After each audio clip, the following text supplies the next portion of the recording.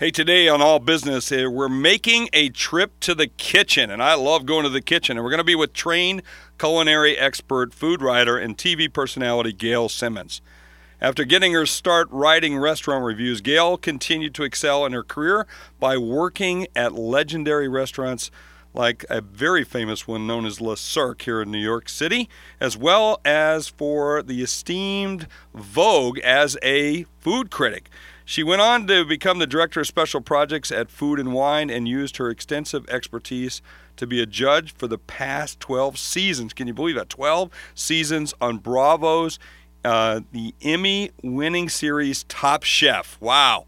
And it's now entering its 13th season. Gail joins me to talk about her career and some inside stories from the Top Chef set. I don't think she's going to tell me all that stuff, but we're going to give it a shot. So please welcome Gail Simmons. He's one of the world's most respected business experts, Jeffrey Hayzlett. I want to take you behind the scenes on what's happening in business today. And whether you're on Main Street or Wall Street, we're going to find out the secrets behind their success. This is All Business with Jeffrey Hayzlett, brought to you by Fortinet. I first see that you're from McGill. What did you study in school?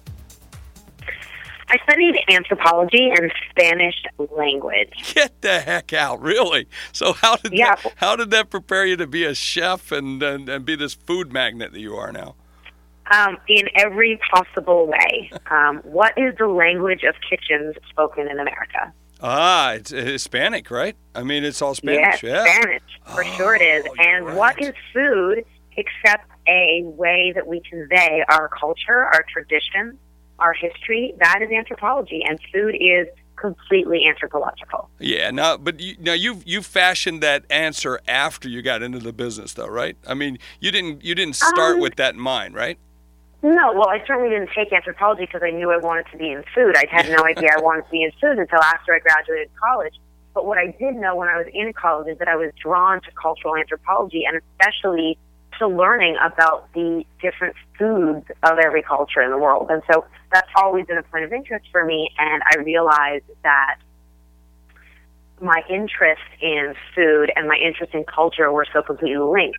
I always wanted to work in food, but not just as a chef. I wanted to study our culture and how we eat and why we eat and how that connects us to the people around us, to our shared history, and, why some people eat with chopsticks and others eat with a spoon, fork, and knife, why some people have certain traditions around their table for holidays and others don't, or what those different traditions may be. So it's all very connected, and I realized once I got into food that my anthropology background really helped me. I tell you, I didn't even expect this to even take this way, but this is what I find to be most interesting. I love great conversations, and I know we're going to have a good one already because you just intrigue me, and it makes me want to ask more questions. Like when you say, great. Yeah, like chopsticks versus forks. What's the deal with that? Well, you're going to have to become an anthropology major. No, truthfully, there's hundreds of years of history, yeah, and really the nomadic ways that we all got to the different parts of the world that we live in. Sure. So, there's reasons that food is regional. There's reasons that when you eat pasta in northern Italy, you're eating it with different things than in southern Italy because of their climate, because of their history, because of their immigrant population that influence those different parts of the same country. And the same goes for anywhere in the world. There's a reason that people in the northeast of the states eat certain foods and people in the south eat completely different foods. It has a lot to do with their farming, their immigration patterns, their climate, and the years and years of passed on oral and written tradition, right? Yeah, see, I don't think we think about those things, which is the makeup. If I'm in business, for instance, I'm going to think through those things in terms of product differences, the way we use a different camera in one country or over another, or phone, all those kind of things. So it makes sense that would be the same thing. So when I look at you as a business, what is your business now? Well, I actually have two businesses. The first business is, oddly, the business of me, the business of Gail Simmons. So, I have a company name, but it's really about me as a physical entity and me, whether it's on television or consulting for companies, doing guest appearances, doing speaking engagements, appearing on television, appearing you know, on speaking, radio. everything. I mean, it's Exactly. you're your own brand. I mean, it's the same for me as well. Correct. Although you're Writing, much better eye candy than me, but well, yeah. just to say different. But we, you know, but exactly writing books, Yeah. And all of the media that I do that is specifically Gail Simmons. Mm-hmm. So that's my one company, and then I have you know, various clients, 10, 15 clients at any given time, where I do different things for in different capacities. But all people who hire me for me, and it could only be me filling that job, like being on television. And then the second company is a production company that I founded about 1.5 years ago with a partner, and we produce content. So it's television content, it can be mobile, it can be digital in different capacities. But the mission of that company, and that company is called Bumble Pie Productions, is really to find smart, creative new content that support and focuses on women in the food media and the world of food. Oh wow, which is a natural extension for you. So, what do you find? What do you find that's similar to being a chef and being in business? I think that they're the same things. Yeah. A chef is a business person. You know, I think that that's only recently when people dared to speak about. People like to think that chefs are artists and creators, and sure they are. But at the end of the day, if you're a chef, that means you're the head of a kitchen. If you're the head of a kitchen, it means you're the boss. It means you're managing people. It means you're calling in orders. It means you're dealing with bottom line. It means you're dealing with customer service. It means you're dealing with hospitality. It means you're dealing with return on investment, P&L lines. You know, it's all about business. People own restaurants not to cook for their own whims and fancies, but to make money, and that's the business. Yeah, which is, so how did you get from restaurant reviews, which you started off early in your career doing, to being a TV star and then doing the other business now? A long and arduous path. I never set out to be on television. Yeah. I, as I said, studied in college and started writing restaurant reviews for my college paper. And when I graduated from college, all of my friends seemed to know exactly what they wanted to do. Some of them wanted to be lawyers or doctors or get MBAs, and I had no idea what I wanted to do. All I knew was that I loved to eat, but I really didn't realize that that could be a full-time job. I graduated, I moved home to my parents' basement. It was a dismal little while in my life. My parents were panicked and I was directionless. But I knew I loved to travel, I loved to write, and I loved to eat. And finally, through some coaching and advising from friends and mentors, I realized that that was something I could do full time, and that could actually be a job if I was smart about it. So I went to work. My first job was as an intern at a local magazine. I grew up in Toronto, Canada, and they have an amazing city magazine there called Toronto Life, and I got an internship there. And when I was there, I was doing all sorts of things for all parts of the magazine. You know, it's a general city magazine, like New York Magazine, for example, or Los Angeles Magazine. And I found myself drawn to the food critic and the food editor time and time again, and would follow them around and kind of realized that was what I was most interested in. I loved to cook. I loved to eat out. They let me write small things after a little while, and then from there I went to work for a newspaper, and the same thing happened. I was following around the food critic, following around the food editor. Finally, they said, look, Gail, if this is what you want to do, if you really want to write about food, if that's your passion, you got to go learn and study food, because anyone can write. That's what you have editors for. You need to become an expert, because I know that you like food and you like to eat, but that doesn't mean you know anything about it, which is very humbling. At 23 years old or 22 years old, you don't realize that you have to differentiate yourself, and you can't just, well, I like television, let's go make television. You know, it was a rude awakening, and so I did just that. I picked up and packed up, moved to New York City, went to culinary school, enrolled in full-time professional culinary school, learned how to cook, became a professional cook, went and worked in kitchens where I did the hardest work I'd ever done in my life. Mm-hmm. And it's tough work. That's tough work. It really is. It's extraordinary work. Yeah. It is hard work. It is grueling. It is manual labor until you are at the top of your career, where you're actually the one doing the creating. But for the first 6, 8, 10 years of a cook's life, you're just putting your head down and executing someone else's vision. And you have to pay you have to pay your dues there too, don't you? That's right. Yeah. That's right. You know, it takes a long time to be a chef. People throw the term chef around very lightly. People love to call me a chef, and I have to tell you, Jeff, I'm not a chef. Mm-hmm. A chef is the leader of a kitchen. A chef, the word chef is the French word for boss. So to be a chef, to me, you need to be in charge of a kitchen, cooking every day. And I certainly am not in charge of any kitchen but my own home kitchen, thank goodness. So I'm a culinary professional, but I'm not a chef. But that was the greatest, hardest, most informative work I'd ever done in my life, and it really allowed me to speak the language of the kitchen and understand the life of chefs and the hard work that they do, the very special work, admirable work that they do. So it gave me a great foundation, and from there I knew I wanted to be a writer. That's what I had originally set out to do. So I went back into writing. I worked for a food critic for Vogue magazine for 2 years, a man by the name of Jeffrey Steingarten. And then I got offered a job with Chef Daniel Boulou, who's one of the greatest French chefs of our time, I believe. Big, he's big time. He's amazing, an amazing mentor, an amazing teacher, and a fantastic chef, of course, an empire builder. And I worked for him for 3 years, actually in a different capacity, not in an editorial capacity, but in marketing and in special events. And that was really an MBA in the restaurant business. He helped me to understand what it takes to run a restaurant, not just write about beautiful food and talk about beautiful food, but to actually deal with the nuts and bolts of the business of food. And that was a massive education for me. Where was that and at? I helped Where at? In New York City. In New York. Right at my office was in the basement of his flagship restaurant, Daniel. But I helped him open restaurants. I helped him write books. I helped him run events, do all his charity work, do all his television work. And it was through him that I came to know the people at Food and Wine magazine. And about 11 years ago, they offered me a job there that really allowed me to mix together the editorial stuff, the journalism, and my marketing and social skills. And I went to work for them, really managing part of their marketing and events department.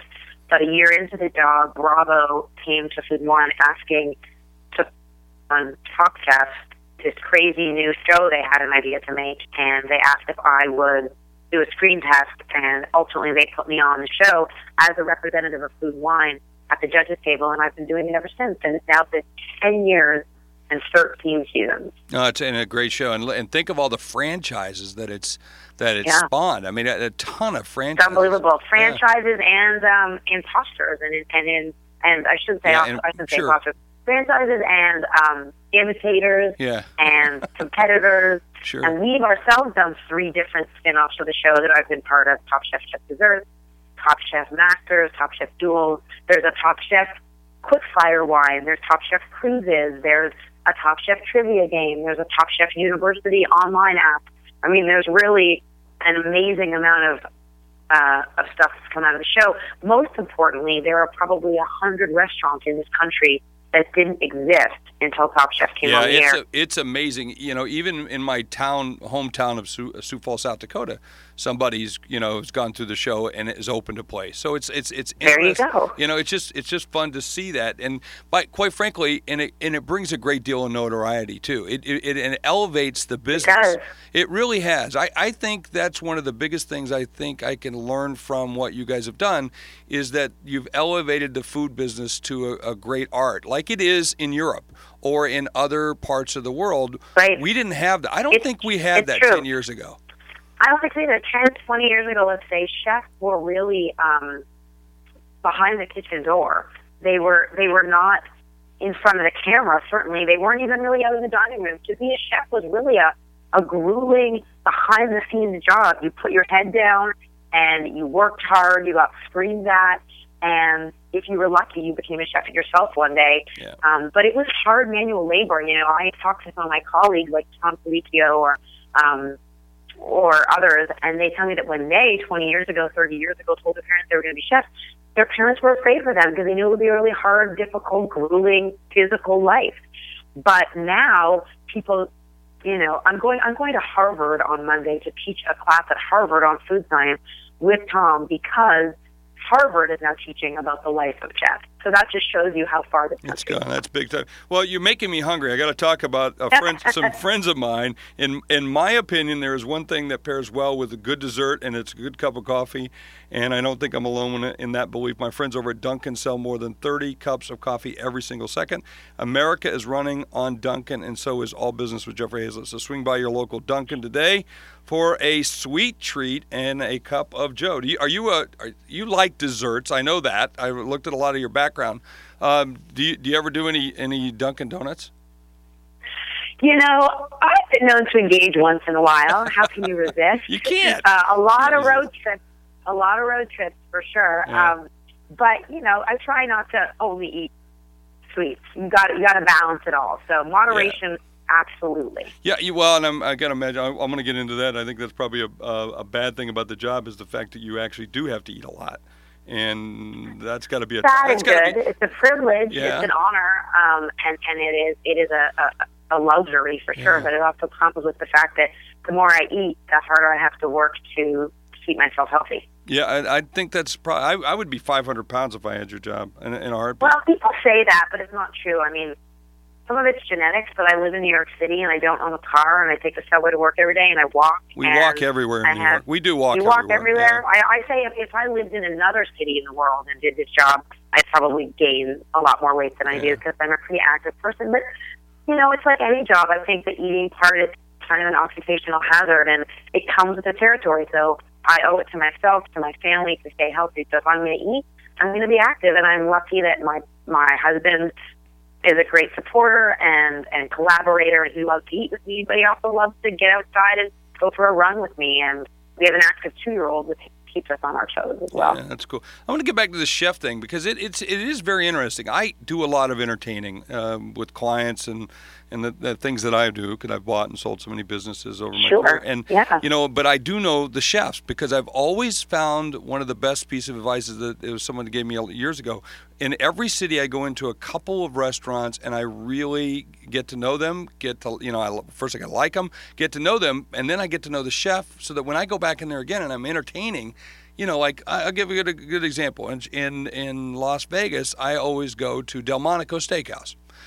Great steakhouse. You got it. And Emeril Lagasse and his entire team, they treat me like a king. And so I get the chef's table. The chefs come out. I know them all by name. They come over. They sign books for the guest. I mean, that's kind of a nice thing. But again, that's huge. Yeah, it's that elevation that we've seen, and I think you guys are a huge, huge part of that. Well, I think that the important thing here is to remember that chefs are in the business of hospitality, and they want you to return and be a regular customer because that's important for them to build that trust with their clients. And if they see someone who appreciates what they do and they can make that experience for that person even better, that person's going to return again and again. Well, and it's about relationships like that not only help them and their bottom line, but then in turn help your clients, make your clients feel great about working with you, make you feel great about your experience, and you also know that you're getting attention and a real hospitality experience. And that's what, when chefs are smart, they know exactly how to do perfectly. Yeah, I like the way you said that because I did figure out how much money I was sending there a year. And I sent him about $60,000 a year because I go to Vegas a lot. Yeah, and I'm a top, just like it, when I fly on one particular airline, United, I'm in the top 0.5%. Those folks take care of me. And that's that's it. And that's a chef's job, and that's a restaurant's job. And they don't do it because they're just being nice. I mean, they like you because you appreciate their work, you appreciate the quality products they're putting out. And so it's a mutual beneficial experience. You get extra attention, you get VIP service because you continue to show loyalty. Yeah. And that's a basic business relationship, which I think people actually don't take advantage of enough. There's nothing better, there's no better feeling than the Cheers model, right? Going to a place where everyone knows your name. Everyone aspires to that. But that also comes with a level of mutual respect. So you can't just throw your weight around and throw money around. The chef wants to know that you're respecting the work that they're doing. And if you repeat and come back with different people and appreciate their craft, they're always going to make sure that you're welcome and that they're going to accommodate you in special ways. Well, that's that relationship. I mean, I think that's a key that you mentioned before. I want to ask you a couple. I got fan questions because I always ask fans, hey, give me some of the key things you like. So Jeff Wilson, LinkedIn, he wrote in, he said, it might be interesting to get Gail's perspective on meal kit delivery services like Blue Apron, Plated, and Sunbasket. Has she tried them? Does she like or dislike them? Are they worth it? I thought that was a great question because that's a new trend. That's a big very trend. Relevant. Yeah, for sure. I feel really good about them. I think they're not for everyone. I've tried a few of them for sure, and over the years there's been different incarnations of them. They're not. Look, I think we all struggle with the same issue. None of us have enough time in the day, enough time to sit and eat a meal with our families, enough time to grocery shop, and enough time to spend cooking. But I want to eat healthfully, and I don't want to eat out every night. But it needs to be easy because I get home at 8 o'clock at night after a long day at work. I don't want to have to worry about going to the grocery store and then spending an hour preparing something to get a good, nutritious, healthy meal. So I think these delivery services have been really savvy about making it easy for you. I think to varying degrees. For me, I'm sort of an all-or-nothing girl because I'm a pretty competent professional level cook. When I want to cook, I really want to cook. And when I don't want to cook at the end of the day, I don't want to cook at all. So I kind of don't want to just cook halfway. To me, I find that the halfway is too much work that I want to do, but not enough work to really get into it. So I might not be the perfect person for some of those services. But I also know a lot of my friends who are good home cooks, have an interest, want to learn a little bit, but don't have the time or the knowledge to really dig into cooking. That's going to take a big part of their afternoon or evening. And that is why they love them. I have friends who are super loyal to those services, and obviously there's millions of people, or else there wouldn't be such a big market. So I think overall they're all doing a great service to all of us because they're getting people to spend time thinking about what they eat, taking, even if it's just 5 minutes, to not just scarf down food on the go, but to take a participatory and interactive stance in the kitchen, even if it's just to finish off a dish. Well, take greater ownership of you too. I mean, and it does. It gives people, it gives people ownership. It empowers them in the kitchen, and slowly they'll learn more and more, and then hopefully take it on themselves when they. Which one do you think is going to do better? The fully, I'm going to say the fully prepared one, or is it the one where you could go in and you kind of, because I've seen another model, I don't know which one it is, but where you actually go in and you kind of work with them for the week and you prepare everything for the week. I think they serve different purposes. I think some are better for families, some are better for individuals, some are better, on weekends and some on weekdays. It's hard to say. I don't know enough about the statistics of them actually to really know. But it's an interesting comparison. As I said, personally, as a consumer myself, I like the all or nothing. So I'd rather spend my weekends doing really big cooking projects and then have my weekdays where I can just go into the fridge, get something that's fully done, warm it up, and finish. Yeah. But I'm not everyone, for sure. Yeah. By the way, what's your favorite food?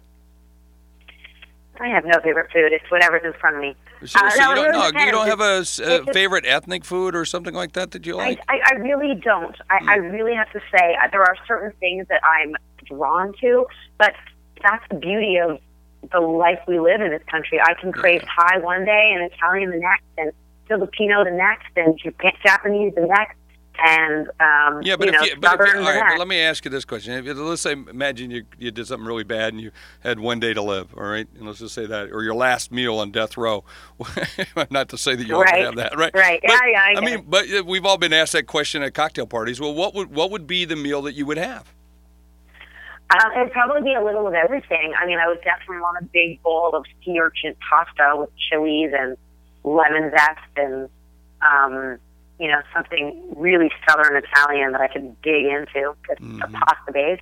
I probably want if I'm going to be on my last day on Earth anyway, I want a big char-grilled steak. Yeah. But bone-in ribeye. A bone-in ribeye would be at the top of my list. Yeah. I'll take it. There you go. I'd also want something spicy and sour and sweet, something that would be maybe Southeast Asian inspired. I love spicy food. I love really authentic Thai or Vietnamese food, so I'd want something like that. You like Indian food? How about Indian food? I do. I love Indian food for sure.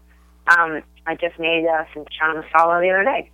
And I also want something really decadent for dessert, like a really rich butterscotch pudding or a multi-layer chocolate cake with I'm getting so hungry now. I'm getting really hungry.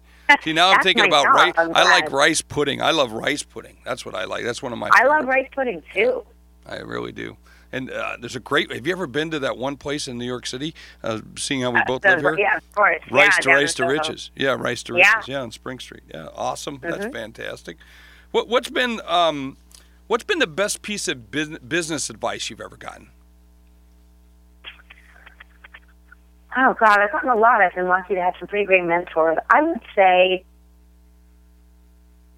keep your mouth shut so that you can listen. Listen's good. But your mouth open just enough so that you can taste. Yeah.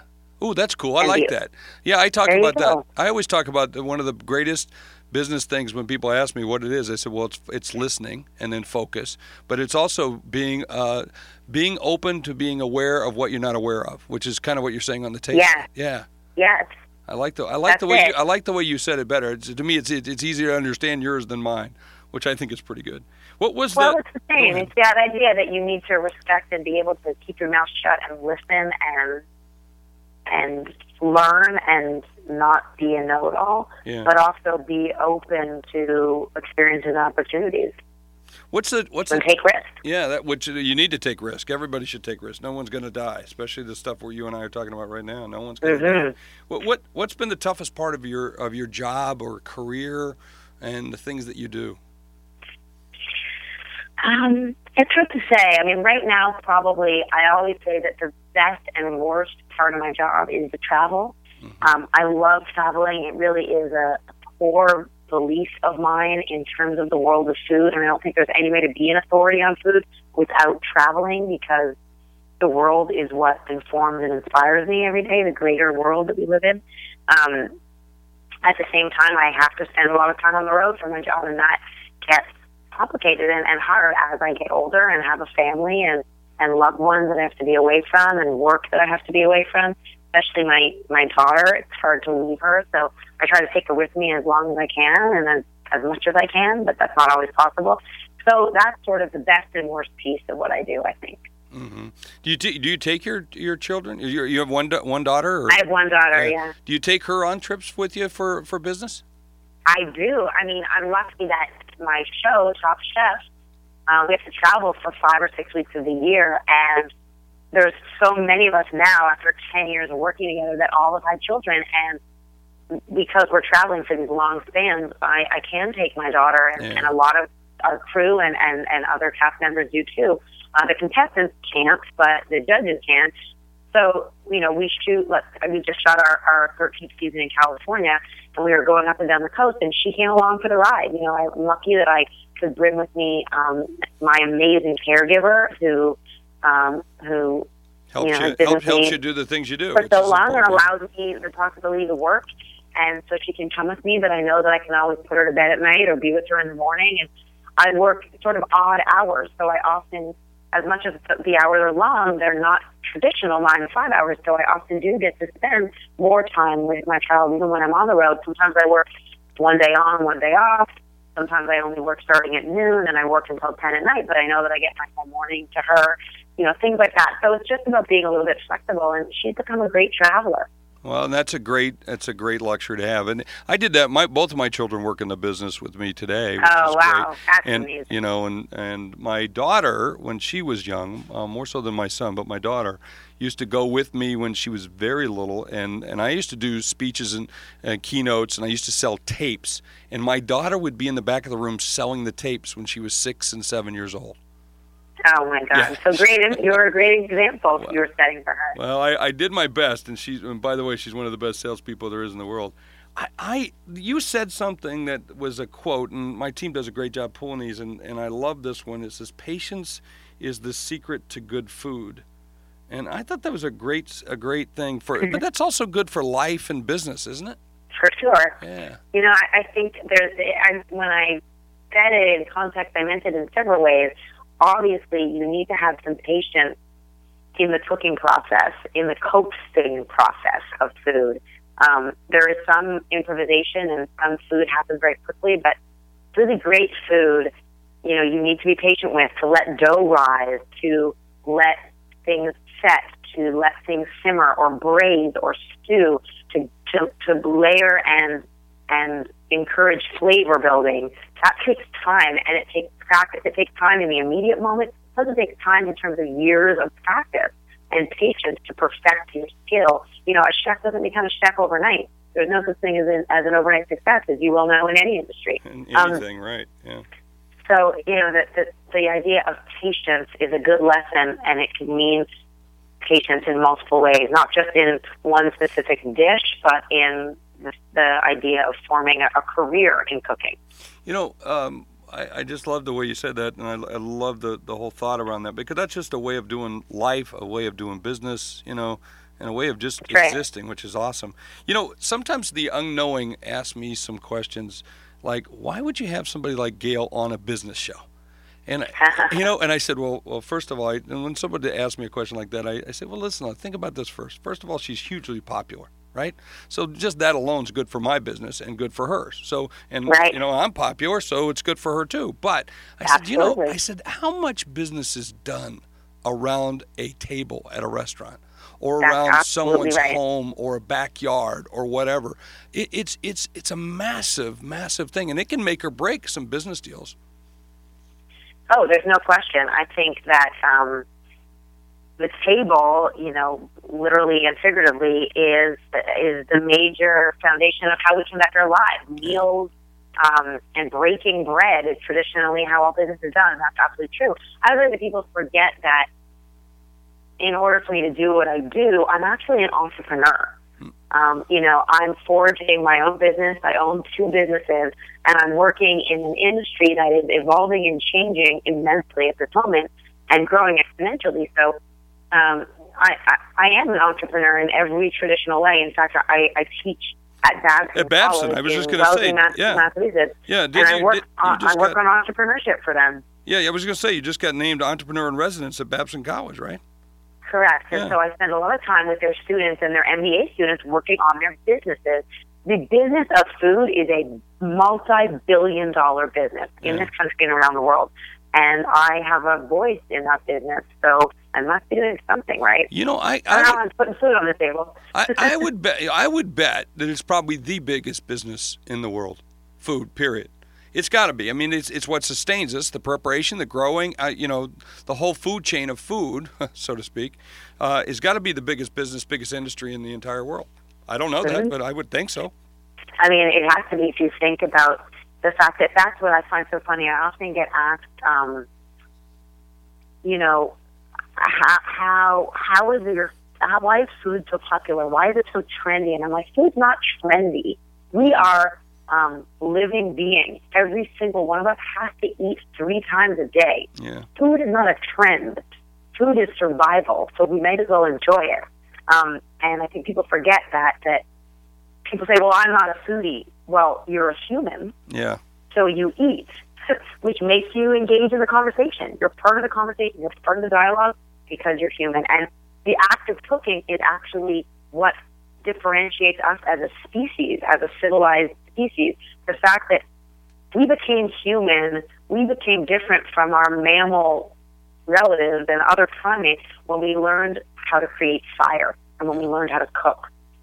And that is what differentiates us as a species. And so we are all part of it. We all have to do it to survive. Hey, it's good to have the good folks from Liberty Tax on board at All Business. Liberty is the fastest growing retail tax preparation firm ever, with 4,000 offices, or more than 4,000 offices across North America. It's a great seasonal franchise opportunity too. So if you're looking to get into business, add another service to your business, or just need great tax prep services, look to Liberty, and it'll help you keep track of all the food you're eating too. Yeah, so getting back to the anthropology, I think what's that? I'm going to ask you a quick thing about trends, and then I want to get into rapid fire because I got to put you on the hot seat. So, or we should say hot plate. I'll say it that way. Sure. But I think we're gonna see some changes in a lot around food in the next decade, and that's because I think we're getting very smart about what we eat and how we eat. And I think for a lot of years or decades, our food didn't look like food. And I think we're getting, we're more organic, more gluten-free, more this, more farm-to-table. I think we're going to look where our food is sourced more from than we have in the past. Don't you think that's going to be the case? I hope so. It kind of ebbs and flows. We started as an agrarian society where that was what everyone did. I mean, even not so long ago, in the, let's say, 30s, 40s, We spent a lot in the 50s even. We spent a lot more time because that was just how you ate. You know, there wasn't this mass processing of food. And then food became very processed, and fast food was introduced, and convenience food was introduced, and that really changed the way America ate, and it caused all sorts of problems. It also caused all sorts of conveniences, and it advanced our industry in a million ways. And now I think we're trying to find the balance. They're both happening simultaneously. We recognize that the food system is broken in a lot of ways, and we really need to get back to the unprocessing of our lives, the unprocessing of our ingredients, because it's doing some damage.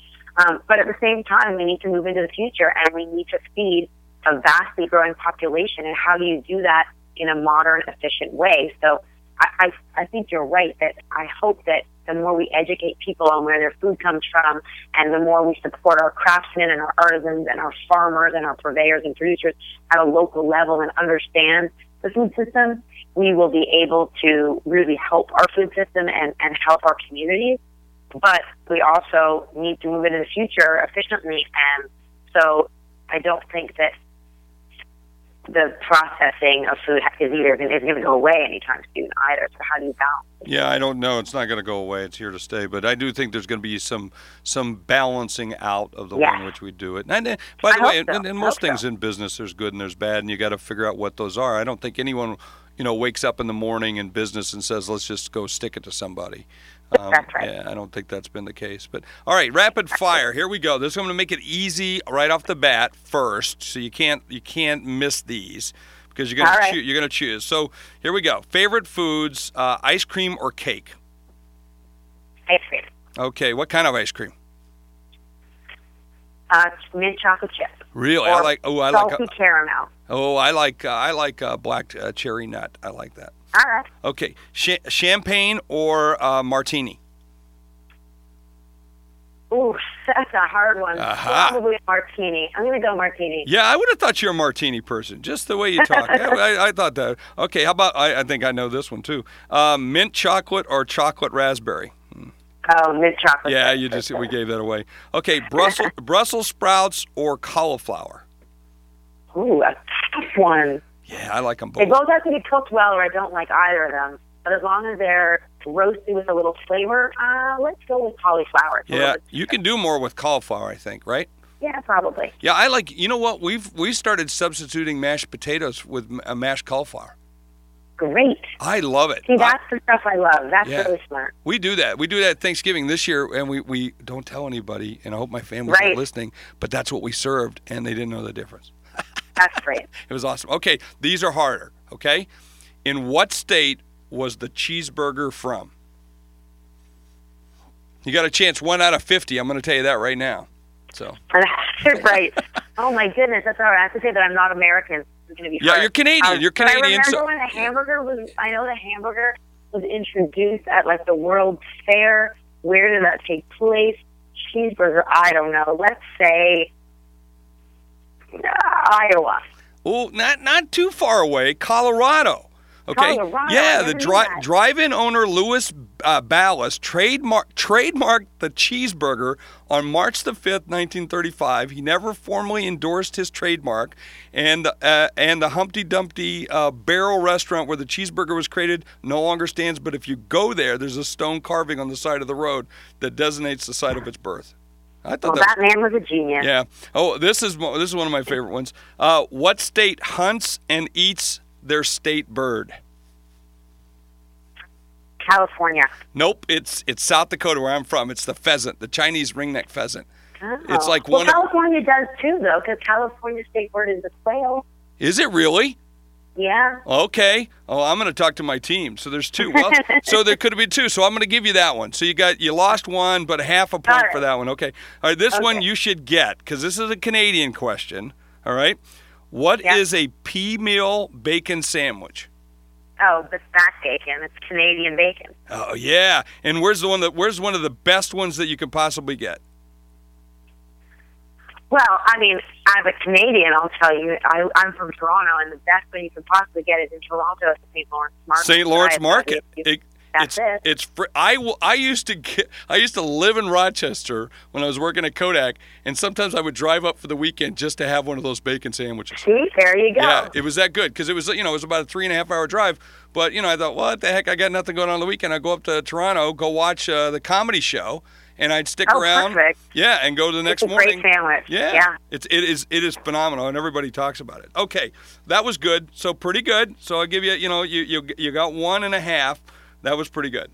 You did very, very well. A lot of people really suck at it. So you did a nice job. Thank you. Hey, I want to give you a chance. You've been so wonderful, and it's just been a pleasure. I'll give you a chance for a shameless plug, whatever you'd like to plug. Well, I'd love to plug my new season of Top Chef. It just premiered this week on Bravo. And from now on, for the rest of the season, it's on Thursday night, I believe at 9 p.m. And it's an amazing season. Top Chef Season 13 on Bravo. You're going to give us any hints of what it's going to be like, or we're going to see anything? Well, we're moving up and down the coast of California from L.A. to Palm Springs, Santa Barbara, San Diego, San Francisco, Oakland. The chefs are more talented, more award-winning, award-nominated than they've ever been before. The challenges, the guest stars, and guest judges are pretty amazing. You're in for some surprises. Awesome. Thanks so much for joining me. I appreciate it. No problem. Thanks so much, Jeff. Take care. All right. Care. We'll see you. Cheers. All the best. Okay. Taking you behind the scenes of what's happening in the business world, Jeffrey Hayzlett hosts All Business, brought to you by Fortinet. Hey, after every single show, I like to do a little bit of what I learned, and I learned a lot today. It was fun to listen to her and to exchange, going back and forth in some of our conversations. And what I really liked was, the word chef, French for boss. Because in every business, you need a boss. And it's kind of interesting when you watch these shows. You hear, yes, chef, no chef. Yes, sir, no, sir. A little bit of that's not a bad thing to bring back into business. But more importantly, everybody know who the boss is in the kitchen. And I think you need that in your business. So it's very clear as to who are the key people holding the promises from everybody that needs to deliver them. So you always got a customer and you always got a performer. And it's good to know who the person is that's the customer or the boss in this case, and that's the chef. And so that's cool. The other thing is the sense of hospitality of what they want to be able to do in running a restaurant in terms of taking care of you so that you'll come back. So it's always about hospitality. I've learned a lot in business. It's always that servant mentality of taking care of others, whether they're your employees or whether they're your customers. So there's some lessons learned today. So don't forget, this has been All Business with Jeffrey Hayzlett right here on CBSPlay.it. And don't forget to tell your friends, make sure that they get a chance at the All Business Smorgasbord, and tell them to download it and subscribe it. Thanks so much, and we'll see you again soon.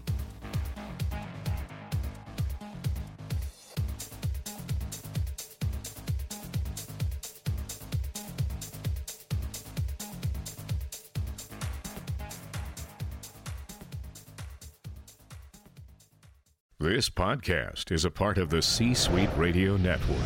For more top business podcasts, visit c-suiteradio.com.